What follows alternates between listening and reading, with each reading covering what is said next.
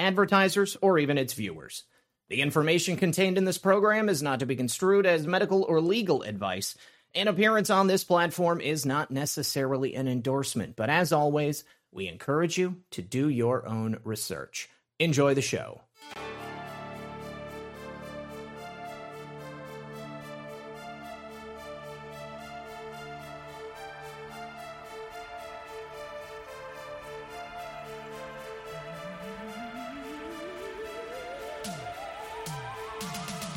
Good afternoon, Patriots, and welcome to a special presentation. Today on Red Pill News, I am joined by two very interesting guys, good friends of the program. You know Patel, Patriot, and you just recently became acquainted with Ivan Raiklin. We are going to be discussing their different theories on what's happened over the course of the last several years, probably taking it way back. This is either the plot to destroy President Trump in the America or the plan to save America. Maybe somewhere in between. Thanks for being here, guys. Don't forget to like and share the broadcast. Help us by getting it out there on your favorite social media platforms. We're live right now over on Foxhole, on Getter, on Rumble, Odyssey, and a couple of others. If you want to get to Ivan or Patel's Substack, you can go to the links in the description below. Hopefully, you are already aware of both of them, but if not, then today should be a good introduction.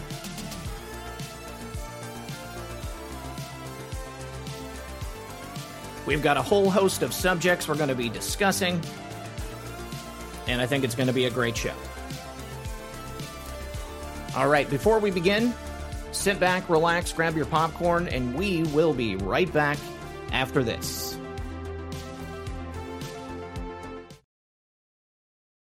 Our movement is about replacing a failed and corrupt political establishment with a new government controlled by you, the American people. The Washington establishment and the financial and media corporations that fund it exist for only one reason: to protect and enrich itself. The establishment has trillions of dollars at stake in this election. For those who control the levers of power in Washington and for the global special interest, they partner with these people that don't have your good in mind. Our campaign represents a true existential threat like they haven't seen before. This is not simply another 4-year election. This is a crossroads in the history of our civilization that will determine whether or not we, the people, reclaim control over our government. The political establishment that is trying to stop us is the same group responsible for our disastrous trade deals, massive illegal immigration, and economic and foreign policies that have bled our country dry. The political establishment has brought about the destruction of our factories and our jobs as they flee to Mexico, China, and other countries all around the world. It's a global power structure that is responsible for the economic decisions that have robbed our working class, stripped our country of its wealth, and put that money into the pockets of a handful of large corporations and political entities. This is a struggle for the survival of our nation, and this will be our last chance to save it. This election will determine whether we're a free nation or whether we have only the illusion of democracy, but are in fact controlled by a small handful of global special interests rigging the system, and our system is rigged. This is reality. You know it, they know it, I know it, and pretty much the whole world knows it. The Clinton machine is at the center of this power structure. We've seen this firsthand in the WikiLeaks documents, in which Hillary Clinton meets in secret with international banks to plot the destruction of U.S. sovereignty in order to enrich these global financial powers, her special interest friends, and her donors. Honestly, she should be locked up. The most powerful weapon deployed by the Clintons is the corporate media, the press. Let's be clear on one thing. The corporate media in our country is no longer involved in journalism. They're a political special interest, no different than any lobbyist or other financial entity with a total political agenda, and the agenda is not for you, it's for themselves. Anyone who challenges their control is deemed a sexist, a racist, a xenophobe. They will lie, and then again, they will do worse than that. They will do whatever is necessary. The Clintons are criminals, remember that. This is well documented. And the establishment that protects them has engaged in a massive cover-up of widespread criminal activity at the State Department and the Clinton Foundation in order to keep the Clintons in power. They knew they would throw every lie they could at me and my family and my loved ones. They knew they would stop at nothing to try to stop me. Nevertheless, I take all of these slings and arrows gladly for you. I take them for our movement so that we can have our country back.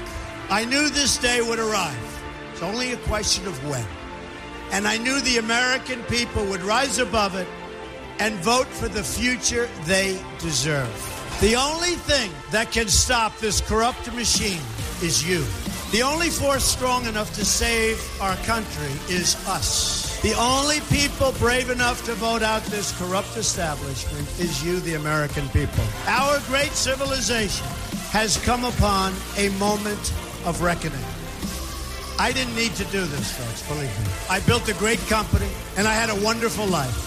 I could have enjoyed the fruits and benefits of years of successful business deals and businesses for myself and my family, instead of going through this absolute horror show of lies, deceptions, malicious attacks. Who would have thought?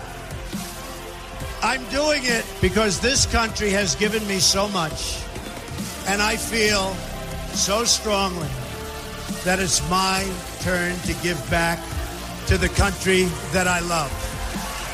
I'm doing this for the people and for the movement, and we will take back this country for you, and we will make America great again.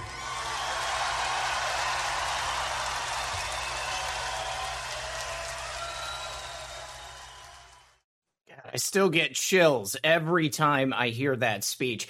Thank you so much, everybody, for being here. We are joined by two incredible patriots who have both done an intense amount of work to determine what exactly has happened here to our country over the course of these last few years, what we witnessed. First of all, John, Patel, Patriot, author of the Devolution series. John, how are you?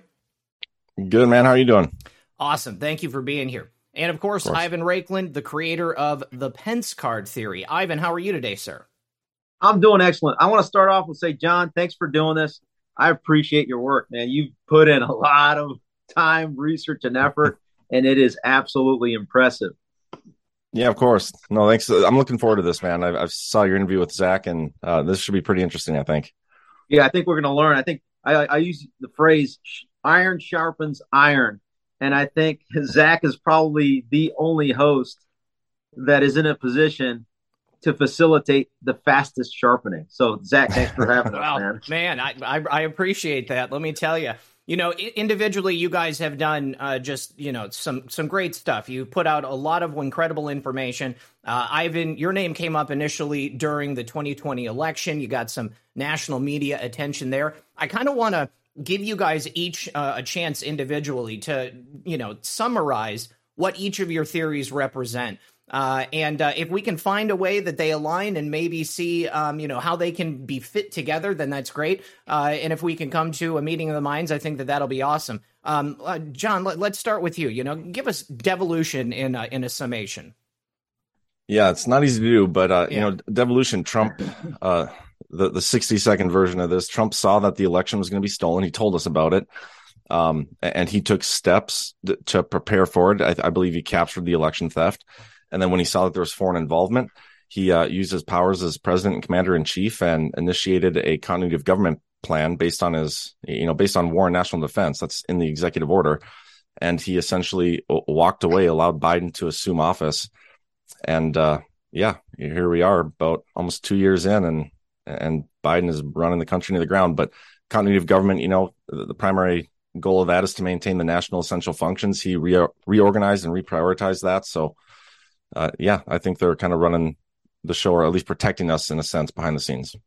Okay, cool. I see it. So, Ivan, you are recently retired from the Army. Is that correct? Yesterday was my last day. Today's my first day of full free speech. Let's roll. Congrats. Okay. Awesome, man. so give us the spitball version of the Pence card theory.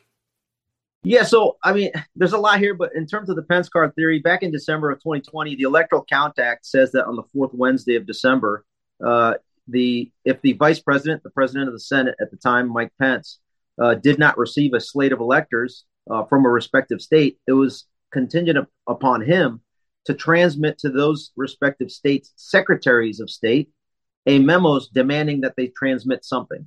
I took that and took it one step further in the legal analysis, or the constitutional electoral count analysis, in that if they transmit something that was based on underlying illegal activity outside of the electoral law of the state, that triggered the violation of our federal constitution's Article 2, Section 1, Clause 2, upon which the vice president, as a federal official, was obligated to defend that very U.S. Constitution. Okay?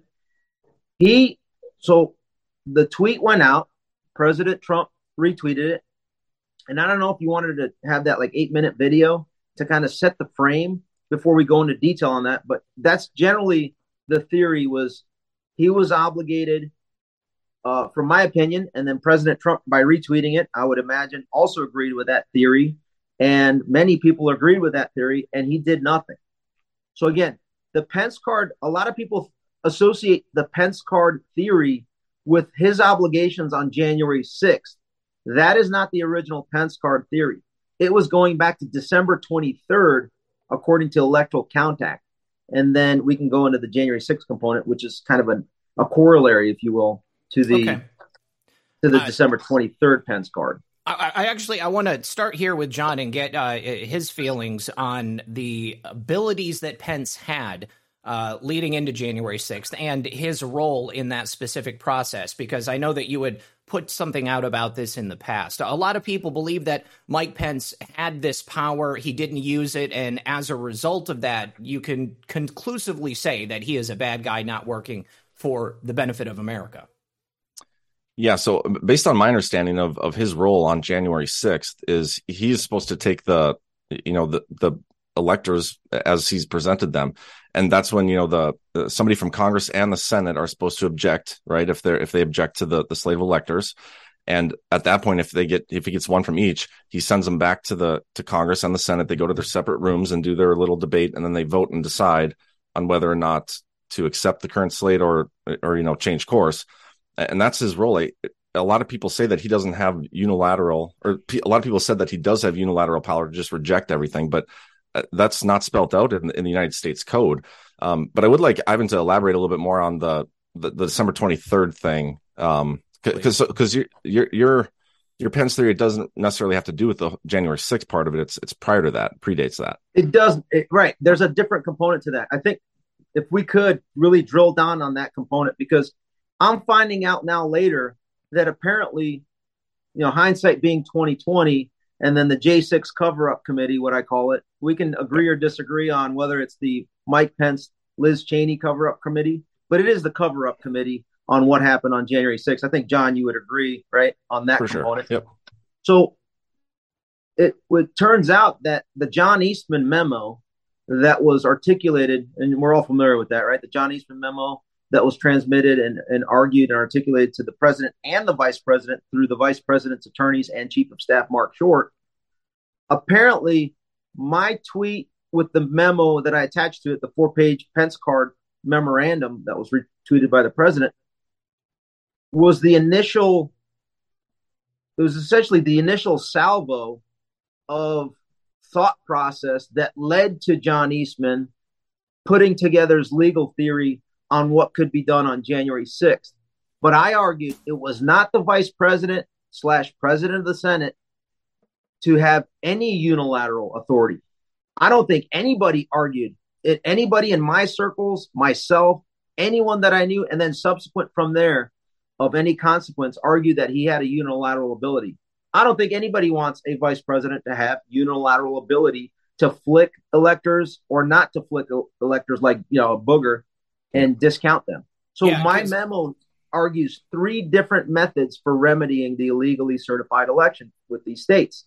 So in the memo, it lays out, number 1, I do not accept what you sent, states, because it violated the federal constitution, because you conducted your election outside the state legislative construct. So you can either hold a brand new election and then transmit your electors according to that new legal, lawful election by January 6th. That's one option. Option 2 is for you to go ahead and keep your electors, conduct an investigation if you need time, right? Figure out how you're going to proceed, or just abstain because it's going to be too much effort. And that means that you will not be sending any of your electors. Or option 3, you have a joint vote of your state legislative body, the state house and the state senate, to allocate your electors. Now, I, as vice president, right, from his position in this memo, I'm not telling you how to vote. I'm just telling you, you have to vote lawfully. And in that third option, they can very well say, you know what, we're going to go ahead and reaffirm the originally illegally certified electors. But because that state legislative body has the plenary authority to allocate electors, they can come in at any time and say, you know what, we're going to go ahead and say those Biden electors are the ones that we're going to transmit. And if they did that, that would, for me, that would have created closure and been consummated constitutionally and lawfully. We have yet to have any joint session of any state legislative body to conduct that, whether it's to nullify, affirm, or reallocate their electors. And until that's done, I consider this a completely illegal election. And right now we're in this, some people call it twilight zone. It's a constitutional crisis, right? And we're trying to get out of it. And all my theory and thought, and John as well, we're trying to figure out the path with different hypotheses to be able to remedy this constitutional crisis that we're in. And I'll say this, the more hypotheses, the more thought leaders that are out there coming up with different ideas, and the more of us learn about them, the more we can kind of start, piecing things together to potentially get to the more probable hypothesis. That's why I really enjoyed your series, by the way. Sure. And I guess December 23rd. I am kind of curious, what you think of my theory, because a lot of my opinion on Pence comes down to, they knew probably well before the election that they're going to have to do something like this. They knew that the fraud was coming. They knew that the Democrats were going to steal and the media was going to cover it up. I think they knew well ahead of time that they were going to have to essentially walk away. And so I think all of their actions from November 3rd on were to essentially set up them leaving office. And so that's why I think a lot of Pence's role was getting to that point. If I can just interject here, because this ties into a question that I wanted to get, because, John, your theory kind of relies upon President Trump being an active participant in all of this. It was set up. It had been going on for a while. They had some knowledge about what to expect. And Ivan, I'm wondering, do you feel that what we've witnessed has been along those lines, or is Trump more of a passive participant in what's been happening? Is this plot to destroy him happening around him, or does he have some agency in it? I think you have to contextualize everybody's position, right? So imagine, I only know so much about President Trump, right? I know that he was a successful businessman, and the networks that he created from creating that business did not necessarily give him any insight on the federal government and how it works. I'm not sure how much he really knew about all the deep state actors, especially from day one. The only person that had any significant insight into that was General Flynn. They took him out first. He learned just like all of us would learn in the process, right? But I don't think, after 4 years, he probably learned more, but not all the specific details. Because when he was presented with the I can't remember when was that. December 18th, I believe, was the White House meeting, right? With General Flynn, Sidney Powell. I believe, check the date on that, because that's important.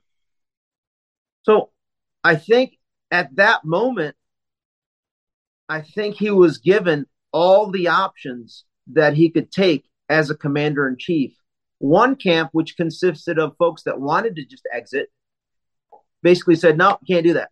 Another camp consisted of those that I argue were probably just exhausted of 4 years of this constant, if you're in double overtime in a basketball game, you played every minute, you're probably tired by the double overtime, right? And meanwhile, you have these guys coming off the bench, fresh off the bench, ready to play, those that were in that meeting, to basically say, hey, here's the opportunity for a 1-inch putt, using golf terminology, right? And that 1-inch putt was really, I hate to say this humbly, right, was the theory or the Pence card component. Because in all three of those situations, it didn't rest all responsibility with Pence. He was just saying that you violated the Constitution, you have an opportunity to remedy it, states, and then you figure out how you want to vote. Under all three of those circumstances, because 5 of the 6 state legislatures were majority Republican in both the Senate and House, obviously that decision would favor the incumbent, the Republican incumbent. And so I just don't know why he did not do that, considering on multiple occasions since then, Mike Pence in interviews said that the states conducted their election outside of the election or the election law of the state, as in the video that I presented to you. And so going back to President Trump, active or passive participant, he has to rely on his staff. A lot of people say personnel is policy. Well, when you have rhinos, and I'm going to say it, this is what I believe. A lot of the people that were involved in slowing down his objectives were within the Pence, McConnell, Lindsey Graham, Richard Burr ecosystem. And they're the ones that slow rolled him in a lot of activities. And this is where I think we're going to have a little back and forth. John, did you have any comment on that? Yeah, well, the Patrick Byrne, Sidney Powell, General Flynn meeting. It's interesting. I think it was December 18th. You're close. So that's right. On December 16th is the date of that draft executive order that Trump put together. That came out from the January 6th committee. He never signed it, but that was him calling out the fraud and the machines and Dominion and all those things. Even referencing his authority, executive order 13848, all that stuff. But Patrick Byrne did an interview on Real America's Voice where he talked about that. And this was I think it was right after he went and was interviewed by the J6 committee. And he explained, they went to him, the president, and they laid out executive order 13848. They're like, this is what you have, available to you. You should use this and get a couple people from I think it was the DHS to go to a couple different states, confiscate machines and dig into it. And so I think President Trump didn't do that because he had already set something else in motion with devolution, continuity of government. I think all the steps that he took leading up to January 20th was to set up him walking away. And then as far as the deep state and him not being aware of it, in one of my articles, I think it's the most recent Devolution article I put out, 23, I talk about that hit list squad. So General Flynn came in, and he brought with him a whole bunch of people into the NSC. And even though they took Flynn out, there's still people in the NSC like Ezra, Rich Higgins, and all these people. And there's stories out there where these people were working to weed out the deep state actors and try to get not a bunch, only a few. And you named 2 out of the 3. What do you mean? So you mentioned, Rich Higgins was only there for a few. He was axed by McMaster. McMaster, yeah. Yeah. So Ezra, they were all gone. They were all gone by, I think August. Ezra was fired, but the people that were part of it was Rich Higgins. I think it was Derek Harvey, Ezra Cohen Watnick, and then Steve Bannon. They were all working with Trump. They had orders from Trump to weed out these deep state actors. McMaster was stonewalling them, but I think Trump was very well aware of, the deep state holdovers. Maybe not the specifics of everything, but they were working to take it out, and that's kind of the evolution of or the beginning of his counterattack into everything. I think from the very beginning, and this goes, I don't know how far we can go back to give the context that I have. So I used to work, I can say this now freely. I used to work at the Defense Intelligence Agency. I was on the Ukraine crisis team in 2014. This may be some context that others don't have, and that's why I'm coming into this discussion. So 2014, I was on the Ukraine crisis team. So I happened to observe some things, right? That's when the General Flynn was the director of the DIA. So he was my boss's boss, essentially, if you will, when I was sitting in the Ukraine crisis team. Now, I'm not going to go into specifics of it, but the publicly reported stuff that was out there was relevant to the conversation today. Let's fast forward to when it comes to my observations of Pence, he served on the House Judiciary Committee from 2001, or he was in the House from 2001 to 2013 before he became the governor of Indiana. 10 of those 12 years, he was on the House Judiciary Committee, right? So he's developing relationships with those folks. He co-authored the Patriot Act. He was instrumental in creating the DHS. He co-authored the Patriot Act? He did, according to his own words. If you go back into C-SPAN and look at some of his previous video footage, I don't have the exact one right now, but yeah, he claims that he co-authored it when he was on the Judiciary Committee, because that would have been the committee, I think, that launched it. I'm going to. So that extended the. I'm pretty sure the Patriot Act was it was right put after forth. 9/11. Yep, it was put forth by Jim. It was October. It was Jim Sensenbrenner, and he actually he compiled it from. There was two other bills that they were trying to get through. One from Congress, I think, and one from the Senate. But I dug through that stuff a while. Pence didn't have any role in co-authoring the Patriot Act. I'm almost positive. I mean, he voted for it. I mean, almost everybody did, except for a couple. I'm using his words. It's from his own words when he was in Congress. Now, sure. When you say co-author, if there's name on it, he drafted it, right? He was participating in drafting it as a member of the Judiciary Committee. I'm the type of guy, like, when I need to see the sauce on something like that, because that's a big claim. If you can bring that up, Zach. I'm seeing what I can find. So if you go to C-SPAN, do a search within C-SPAN.org, and then you can pull up by name Pence, and then it'll come up. That's what I'm relying on. Okay. I mean, there are some videos. He was definitely supportive of it. Everybody was at the time. It was right after the September 11th. I mean, there was only, I think, 2 or 3 people that voted against that thing.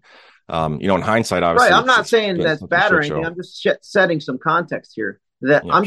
My point here is that sitting on the Judiciary Committee, you and your staff have to interact with the DOJ and the FBI. Would you agree with that? For sure. Yep. Okay. So once we go there, I mean, who were the individuals that they interacted with? Probably those that are more right of center, right? And those names are probably what? Not only right of center, but generally the mid and senior leadership.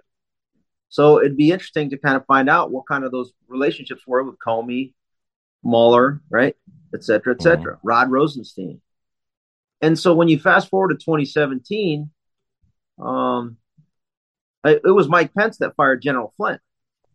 And he claims it was because he lied to him. Meanwhile, we're finding out it was James Comey, Peter Strzok, Lisa Page, Andrew McCabe that were the ones that lied. Now, I'll give you this.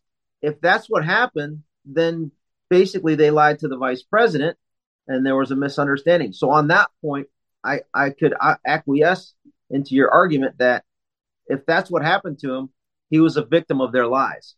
Sure. That is a possibility, but Mike Pence never says anything about it. He doesn't publicly come out. As soon as he was exonerated, as soon as General Flynn was exonerated in the courts, and the Court of Appeals mandated Judge Sullivan to dismiss the case, and he refused to because probably Eric Holder told him, no, we have to force the pardon. So Mike Pence had ample opportunity over the last 2 years now to correct the record, and he has not. That to me is an indication, you could disagree with him, that to me is an indication that he is protecting the DOJ and FBI individuals that told him what maybe he wanted to know, wanted to hear from them about General Flynn to remove him from the ecosystem. You got to remember that General Flynn was appointed by Obama twice. So the RNC people they don't trust him. And then the DNC folks don't trust him because he speaks truth to power. And then what? He went over and started supporting Trump. So he doesn't have any sort of political base. So they're both coming after him. Sure.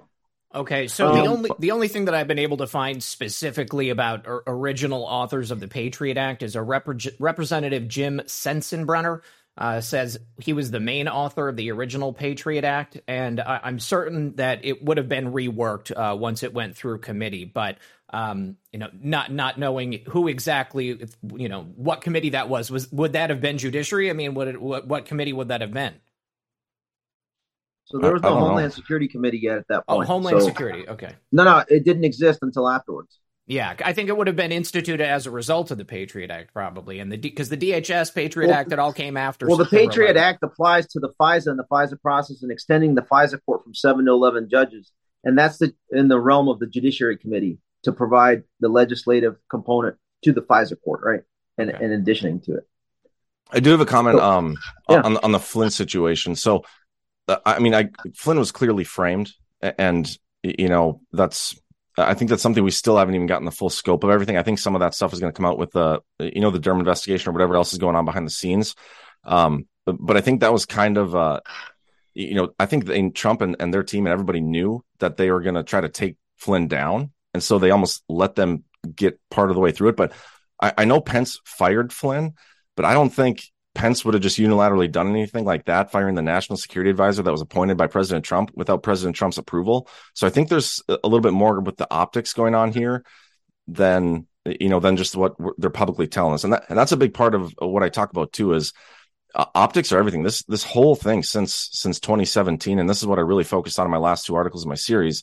It's all about the narrative and the optics and trying to pry away all the, the millions, half of America that's just been brainwashed by the mainstream media. It's all about the narrative and the optics. And so I think a lot of the stories and everything we've seen throughout the years have been part of the optics of things.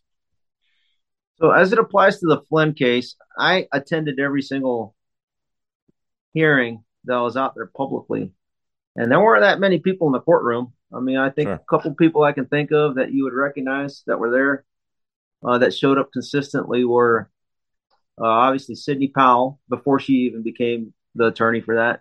A couple of family members, I think Jack Posobiec and Will Chamberlain. I don't know if you know those names. Yep. Mm-hmm. That was about it. And everybody else was from the radical domestic terrorist leftist socialist news media. Sure. And so as I observed it, how should I frame this? I mean, there's a lot. I mean, I don't know how much detail we go in here. Well, go ahead. I mean, if there's something I want to interject on, or if John wants to interject on something, let's just keep it an open conversation. I think everything as it relates to my theory and the Pence component as it applies to January 6th goes back to his relationship with those folks at the DHS, the DOJ, and the reason for that Atlantic article that basically made it look like that President Trump called all military members chumps was the last layer that they needed to essentially delegitimize President Trump so that they can move in the next caretaker for the Uniparty, meaning Biden. And the next caretaker for the Uniparty in their plan is Mike Pence, because of the deep-seated generational decade entrenchment that they have within these structures. Because let's be honest, the most powerful institution in our federal government is what? It's the DOD. Would you guys agree with that? I'd say, yeah. And then domestically, because of money, resources, capability, domestically, the most powerful entities are what? The DOJ, because they can decide you and I, they could flick me like a booger. Right now, they could come in here and just take me in and say, hey, we're going to accuse you of whatever. They can do that, as we've seen. DHS, similarly, when you're traveling on an airline, they can just seize you and then decide later what they're going to find on you, right? Mm-hmm. So when you have control of those three entities, you can pretty much do carte blanche. So you want to set that up. So that's how powerful that Judiciary Committee is. So they set. I agree. We agree that General Flynn was set up, right? Yep. But what powers and forces played into setting him up is the key question. Faux News is going to agree with us and say, yep, it was James Comey, Andrew McCabe, Peter Strzok, Lisa Page. They don't mention Joe Pientka because they're protecting him. He was the second agent that was interviewing Flynn. And there's certain people that they don't mention. Well, why don't they mention Catherine Seaman, who happens to be the spouse of Pence's former chief of staff, Josh Pkwy? She worked for Strzok. Catherine Seaman. That's suspect. So I'm trying to go down paths, just like you, John, yep, of where people aren't talking to start trying to connect those dots. So for me, as you start looking into that, all right, Josh Pkwy, what does he have to say? Well, they don't really say anything. By saying nothing, you're not addressing the issue. You're pretty much giving folks like us more smoke to look into, to then presume that there's something nefarious there. So I'm going down that path and then it just keeps piling on because you've had years of opportunity, Mark Short, Josh Pidcock, Nick Ayers, the three chiefs of staff for Vice President Pence, and Pence himself to correct the record. You haven't done it. Why is that? I suspect you're colluding. Again, this is analysis. I suspect that you're colluding with those individuals that did the initial launch of the Crossfire Hurricane and Crossfire Razor investigations. And up to including with the raid, you're continuing trying to cover it up. And when it gets into the election, you have to remove the president because if he gets a second term, he's going to expose everything that just occurred in the run up to that first election. And those people that I'm almost certain that those people that provided top cover and were involved in that had to have been the vice president, the Judiciary Committee chair, Lindsey Graham, and the Senate Select Committee on Intelligence chair, Richard Burke, because they're the ones that appoint and provide oversight over those entities, DOJ, FBI, that committed all these illegal acts.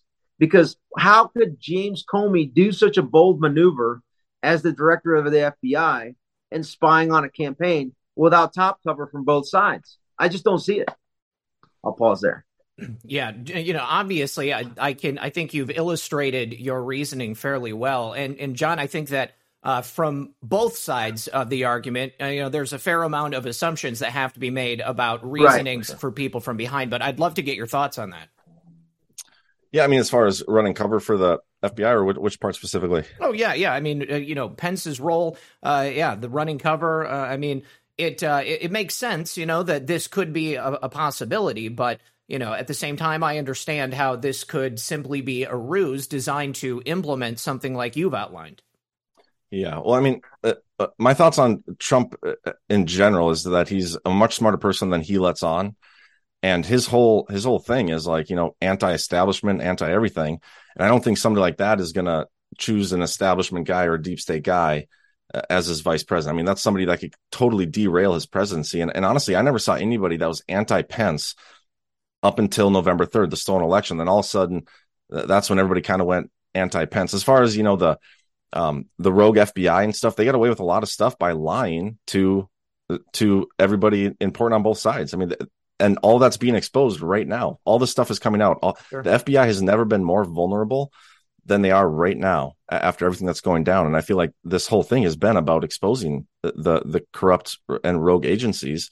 And, they're probably is some level of people covering for people on both sides, but I don't think it's necessarily pervasive. Maybe that's the wrong word. I don't know, but I think a lot of what Trump has done, a lot of the Durham investigation and all this stuff has really untangled that web and shown that conspiracy that it was the Clintons, the Obamas, all these people that under Obama's tenure as president were colluding with these agencies and the mainstream media to spy on a political opponent who eventually became president, and they spied on him then too, and then they did everything to try to cover it up and remove him from office. It's all connected.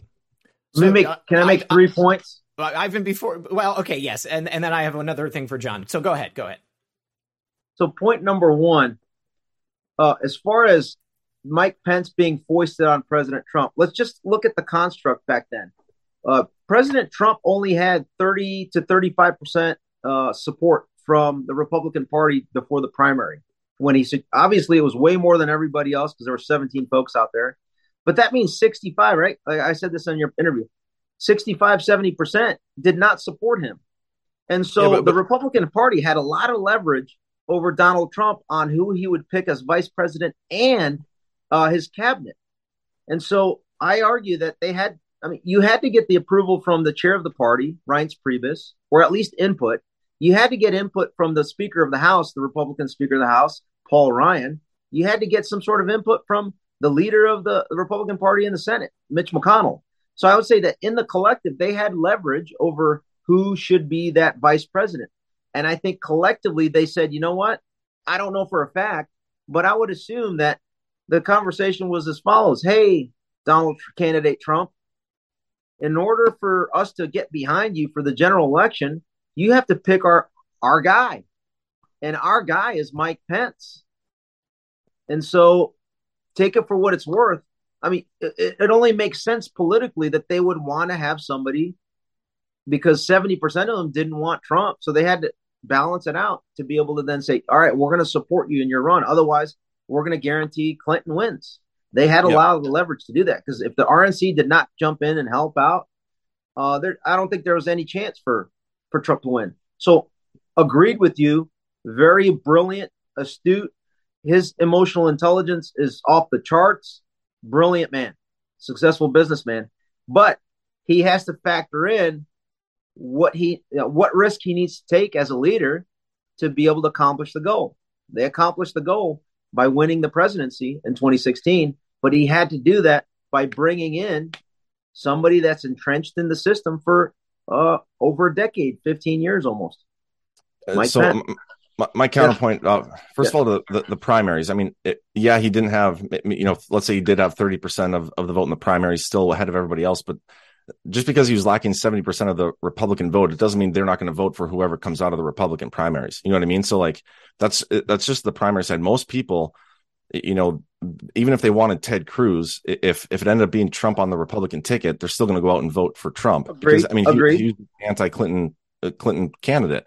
And I mean, that's saying the money and the machinery behind the RNC, they could say we're not going to support you. That's all I'm saying. Yep. And I don't think that would have mattered. Trump's whole message was anti-establishment, right? And so that would look bad on the establishment versus anybody else. I just think Trump was too careful, and I don't know how far back things go, but a lot of people when I first started my series are like, was Trump was asked to run by the military. I'm not necessarily sure that I buy that. As I've gone further and further down, there's an interview clip or an actual speech Trump was giving where he talks about he went and sat down with the chairman of the Joint Chiefs of Staff, Joseph Dunford, and he talked to him, and Trump credits him as being kind of the final guy that gave him the push to run, right? And so I do believe that there's a lot more of the military's fingertips on Trump's candidacy than people realize. And I really just don't think they would risk running with a vice president that is deep state, because not only can, he derail your entire presidency, he can literally remove you from office with the 25th Amendment. And that's why I argue they put him in. That's my exact point. But and so what do you mean? What do you mean? Two, regarding everyone hating Pence after November 3rd, I'd say critical mass started to pick up on it after November 3rd. I argued back. I mean, again, I've been involved in this deep dives, earlier. But on January 24th, it wasn't January 20th. I think it was February. I'll share this. So a guy that was supposed to be General Flynn's aide de camp, when he became the director of the DIA, is a very close friend of mine. Very, very, very close friend of mine. And I was on the phone with him when he was about to join the NSC to work for General Flynn. And I was probably going to be in that wave one, I guess 1B instead of 1A to work for General Flynn, is my guess based on the conversations that I was having with the folks that were making decisions on that.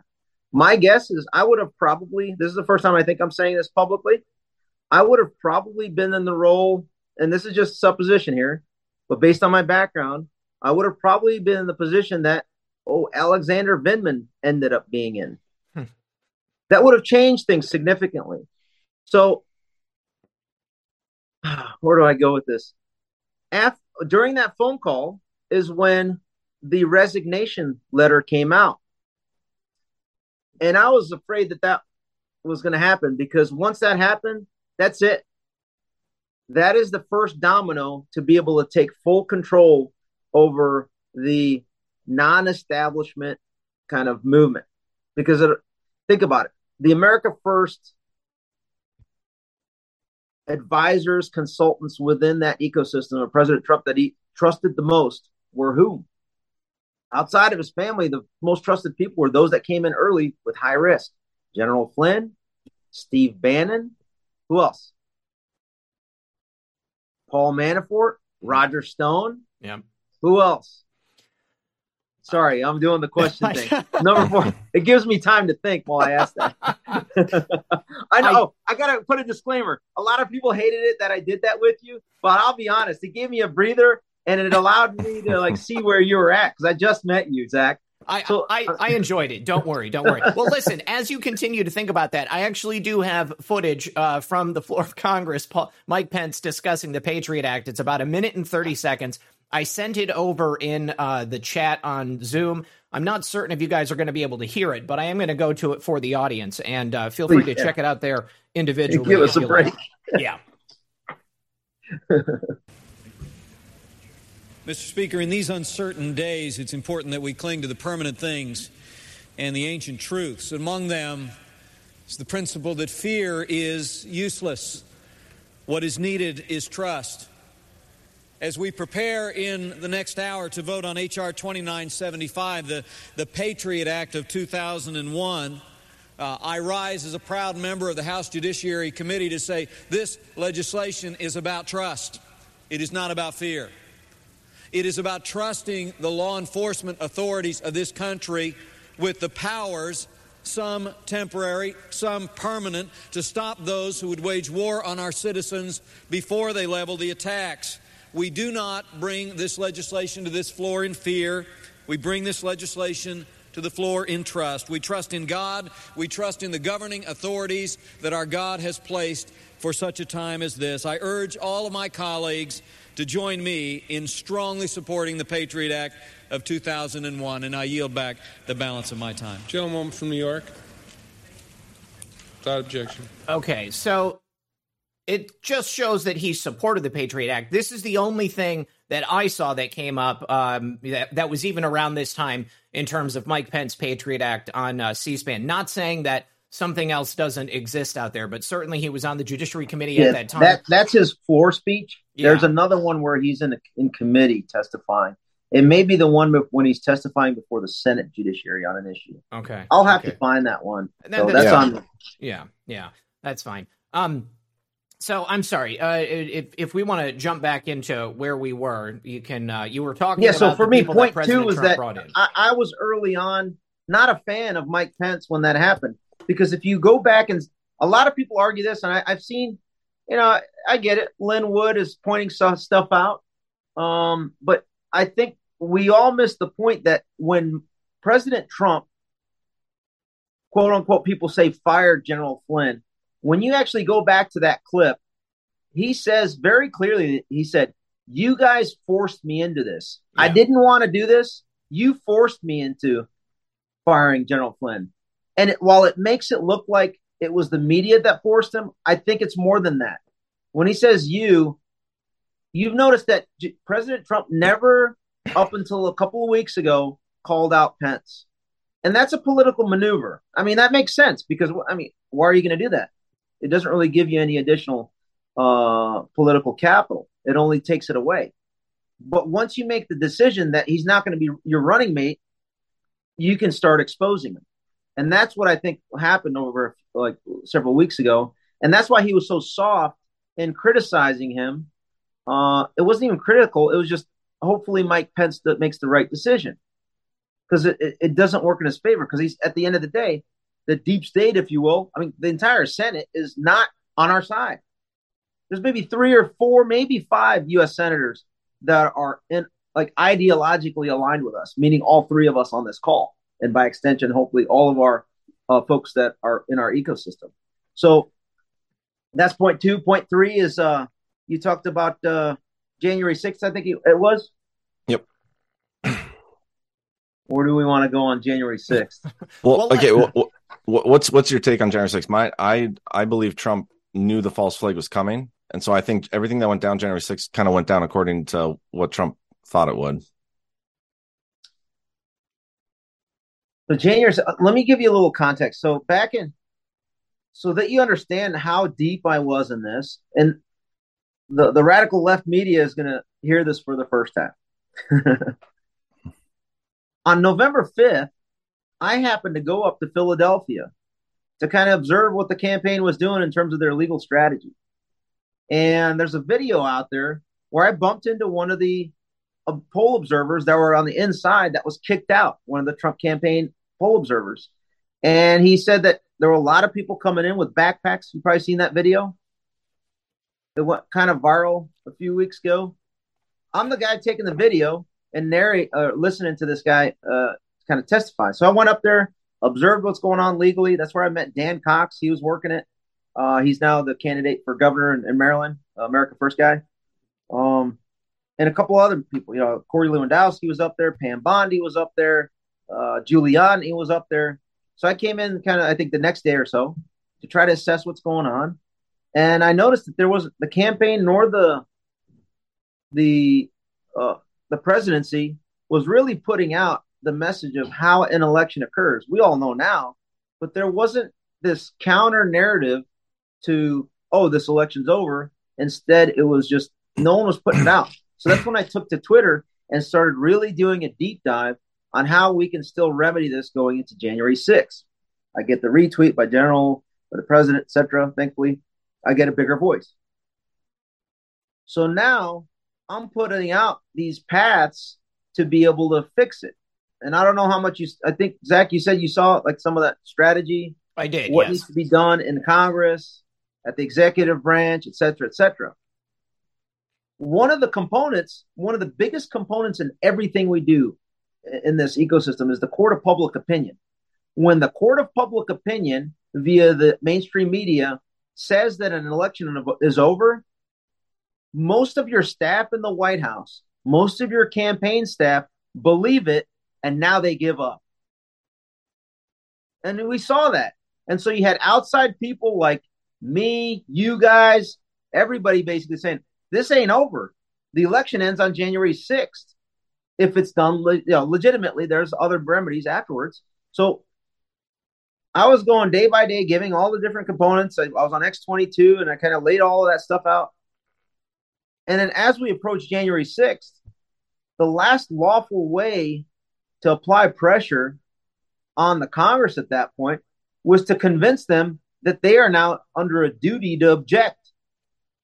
And the way that I was doing it is that memo clearly articulated it, not only the president or Vice President Pence in December, when he failed to do that.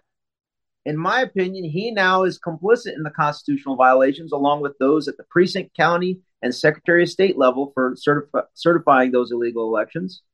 And now it rests on the courts are not supposed to be involved in this entire process. This is not a legal construct.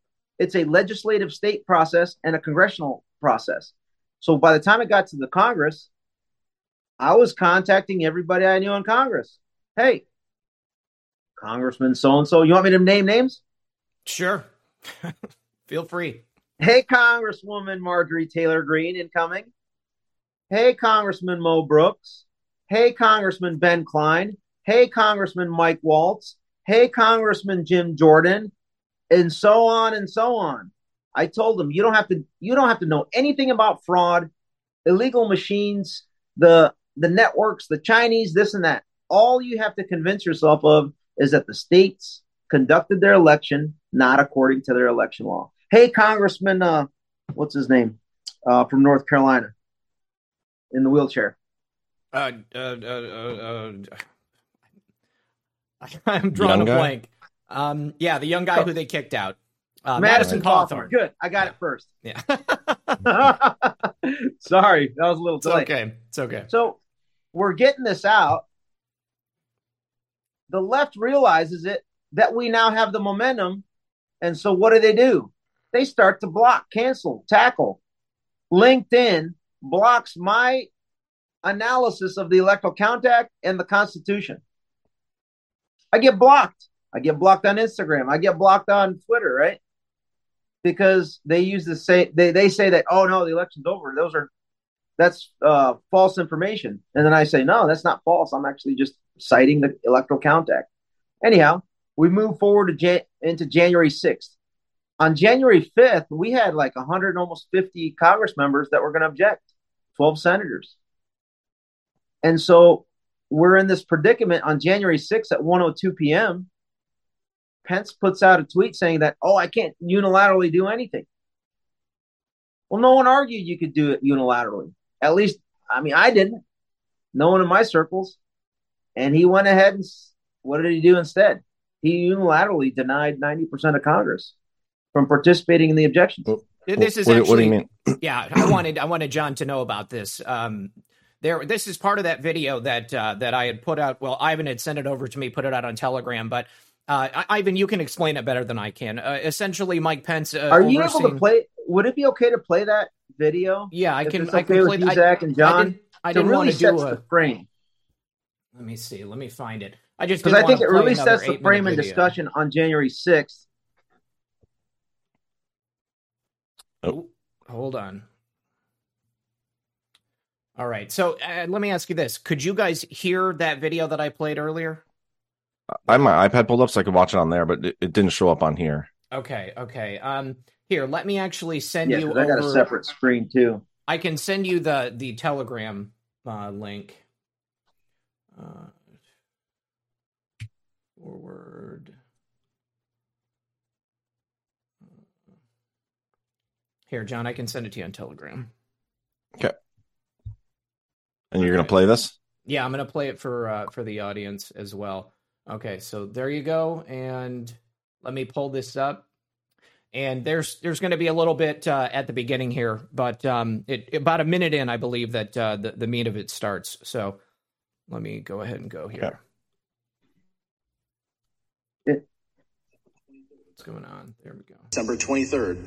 If you need, President Trump retweeted a memo from an individual named Ivan Raiklin entitled Operation Pence Card that called on the vice president to refuse the Electoral College votes from certain states that had certified Joe Biden as the winner. States across the country that conducted their elections outside of how the state legislatures had approved them. Let us remind that each side, House and Senate, Democrats and Republicans, each have 11 members allowed to be present on the floor. Others may be in the gallery. This is at the guidance of the attending physician and the sergeants at arms. The gentleman on the Republican side of the aisle will please observe the social distancing and agree to what we have 11 members on each side so that we can responsibilities to this chamber, to this responsibility, and to this House of Representatives. Please exit the floor if you do not have an assigned role from your leadership. You can share with your staff if you want to have a few more, but you cannot be that close together, floor of the House, with that many people in here. And I thank the Senate and the Democrats for getting by the rules. Let's go. Let's just start. Okay.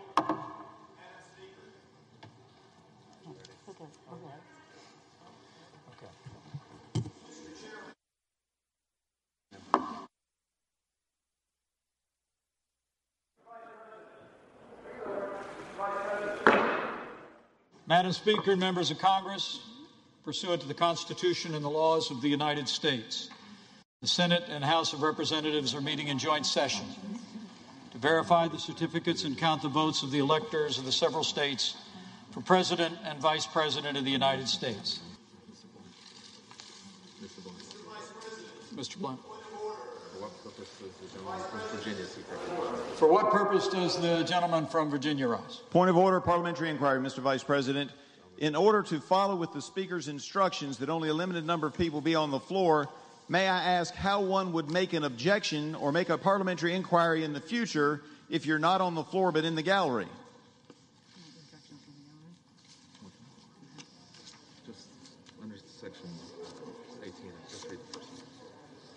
Under Section 18 of Title III of the United States Code, debate is not permitted in the joint session.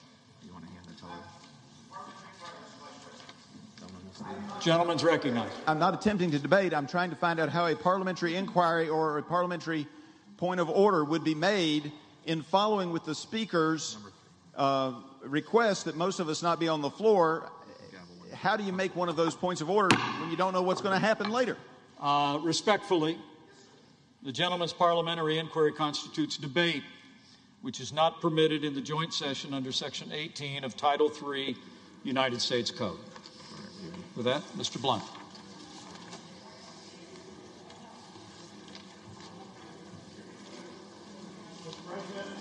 As soon as Okay, so coming back now, hold on.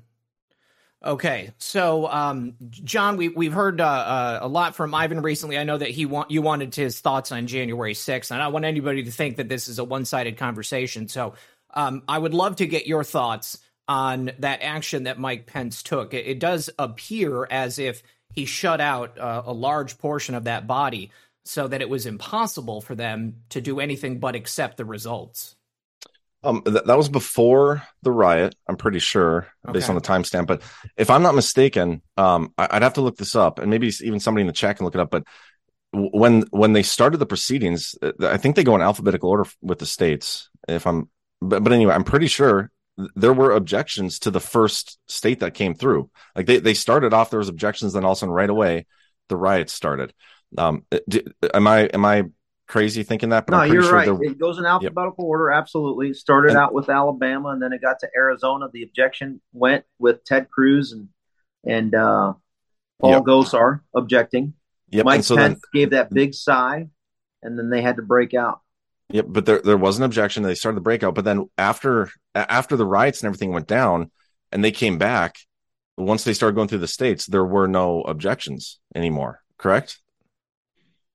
No, on that specific point, you had Pennsylvania where Josh Hawley stood up with I can't remember the congressman, but Pennsylvania was objected to as well. But so here, that was after the riots. Yes. Okay, but was that the I only don't one? agree with the term riots.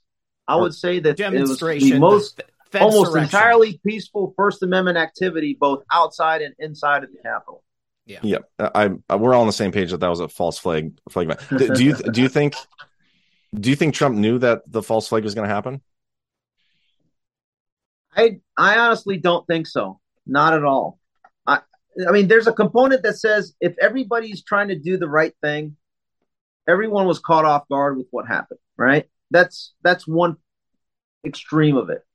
The other extreme is, I mean, this was my theory, right? My theory is that this was all facilitated by Nancy Pelosi through her son-in-law, Michael Voss, Ray Epps, outer breach, John Sullivan, inner breach team leader. And then they basically wanted this to be covered up, the illegal stolen election. And they just wanted to kind of move on with it. They didn't want this to happen. And so, but then you had Antifa, BLM, and all these other actors. We can go into all the details on that. I agree that they didn't want to happen, but I believe Trump knew it was coming. And there's a memo that Trump put out January 5th, the day before the Electoral College vote. The memo is titled, again, January 5th, literally the day before, Memorandum on Inadmissibility of Persons Affiliated with Antifa based on Organized Criminal Activity. In this memo, he specifically calls out Antifa and says, Antifa has long used otherwise permissible demonstrations to engage in lawless criminal behavior to further its radical agenda. And these violent acts undermine the rights of peaceful protesters everywhere. He basically spells out exactly what we would see unfold the following day. Then you couple that with Trump's speech. He was an hour late. He was, super far away from the actual Capitol building. I think everything about how January 6th unfolded tells me that they knew this was happening. And then, you can go back even further. They were monitoring Antifa with military surveillance tools starting back on June 1st. There's proof of that out there. I talk about that in my series. I think they knew this was coming. I think they knew it was going to be set up. But again, they did their best. I disagree with your point on the military because, Why? What do you mean? we have to make a few assumptions. We have to assume that most of the actors are going lawfully. So the military does not have the lawful ability to do the domestic activity that you're referring to. That would be within the role and responsibility and lawful authority of if they have the right things in play for the FBI, DHS. Let's have John clarify that. Go ahead. Well, back on June 1st, do you remember the day Trump walked out to St. John's Church with the Bible? Yes, sir. Yep. That night, they started using military aircraft to surveil the protests around the country. There's articles about it. I talk about it in one of my articles in my series. The military was monitoring Antifa and the protests, but way back on June 1st. So I'm using some, I'm implying a little bit, but I believe they are monitoring them, tracking them. Barr even said that there's some foreign aspects to it, which if there is foreign aspects to the domestic stuff, I'm pretty sure that would allow them to take place doing it. Then also you look at what Schiff just came out with that amendment that he put forth. Did you see that amendment come out? Like 3 weeks ago? Please talk about that, John. It was a few months ago. He put out that amendment where he wanted to exclude evidence that comes forth from domestic military operations. Now, why would he do that? Just logically, it makes no sense unless he's worried about first of all, he's worried about some sort of domestic surveillance or whatever, domestic operations, but he's basically telling us that there's been some sort of domestic operations. Why else would he put that forth? Yeah. My assessment on that is that the reason why he put that in there is because if you go back to January 6th of 2021, they did not allow military/National Guard, DC National Guard, to enter until after the optics were set for that fake insurrection, right? And so I would suspect that there are members of the DC National Guard that probably have a different story than what the prevailing narrative is, and they don't want them to be allowed to testify before the new 118th Congress that would implicate everybody in that Fed surrection. That's my gut feeling. But do you think? It's basically admitting that there's been some sort of domestic military operation going on. Otherwise, that wouldn't be necessary. Because and there's only two. Not necessarily. It's possible that it's due to cover up a domestic military operation. But for me, I think it's more plausible that he's doing it for political purposes, so that any military member that may have collected ancillarily, whether it's NSA, whether it's the DC National Guard, on any of the activities surrounding the Capitol, he doesn't want any of them to be called in to testify. Well, that concludes part 1 of the Devolution Pence Card podcast. Move on over to episode 2. It's coming up right after this.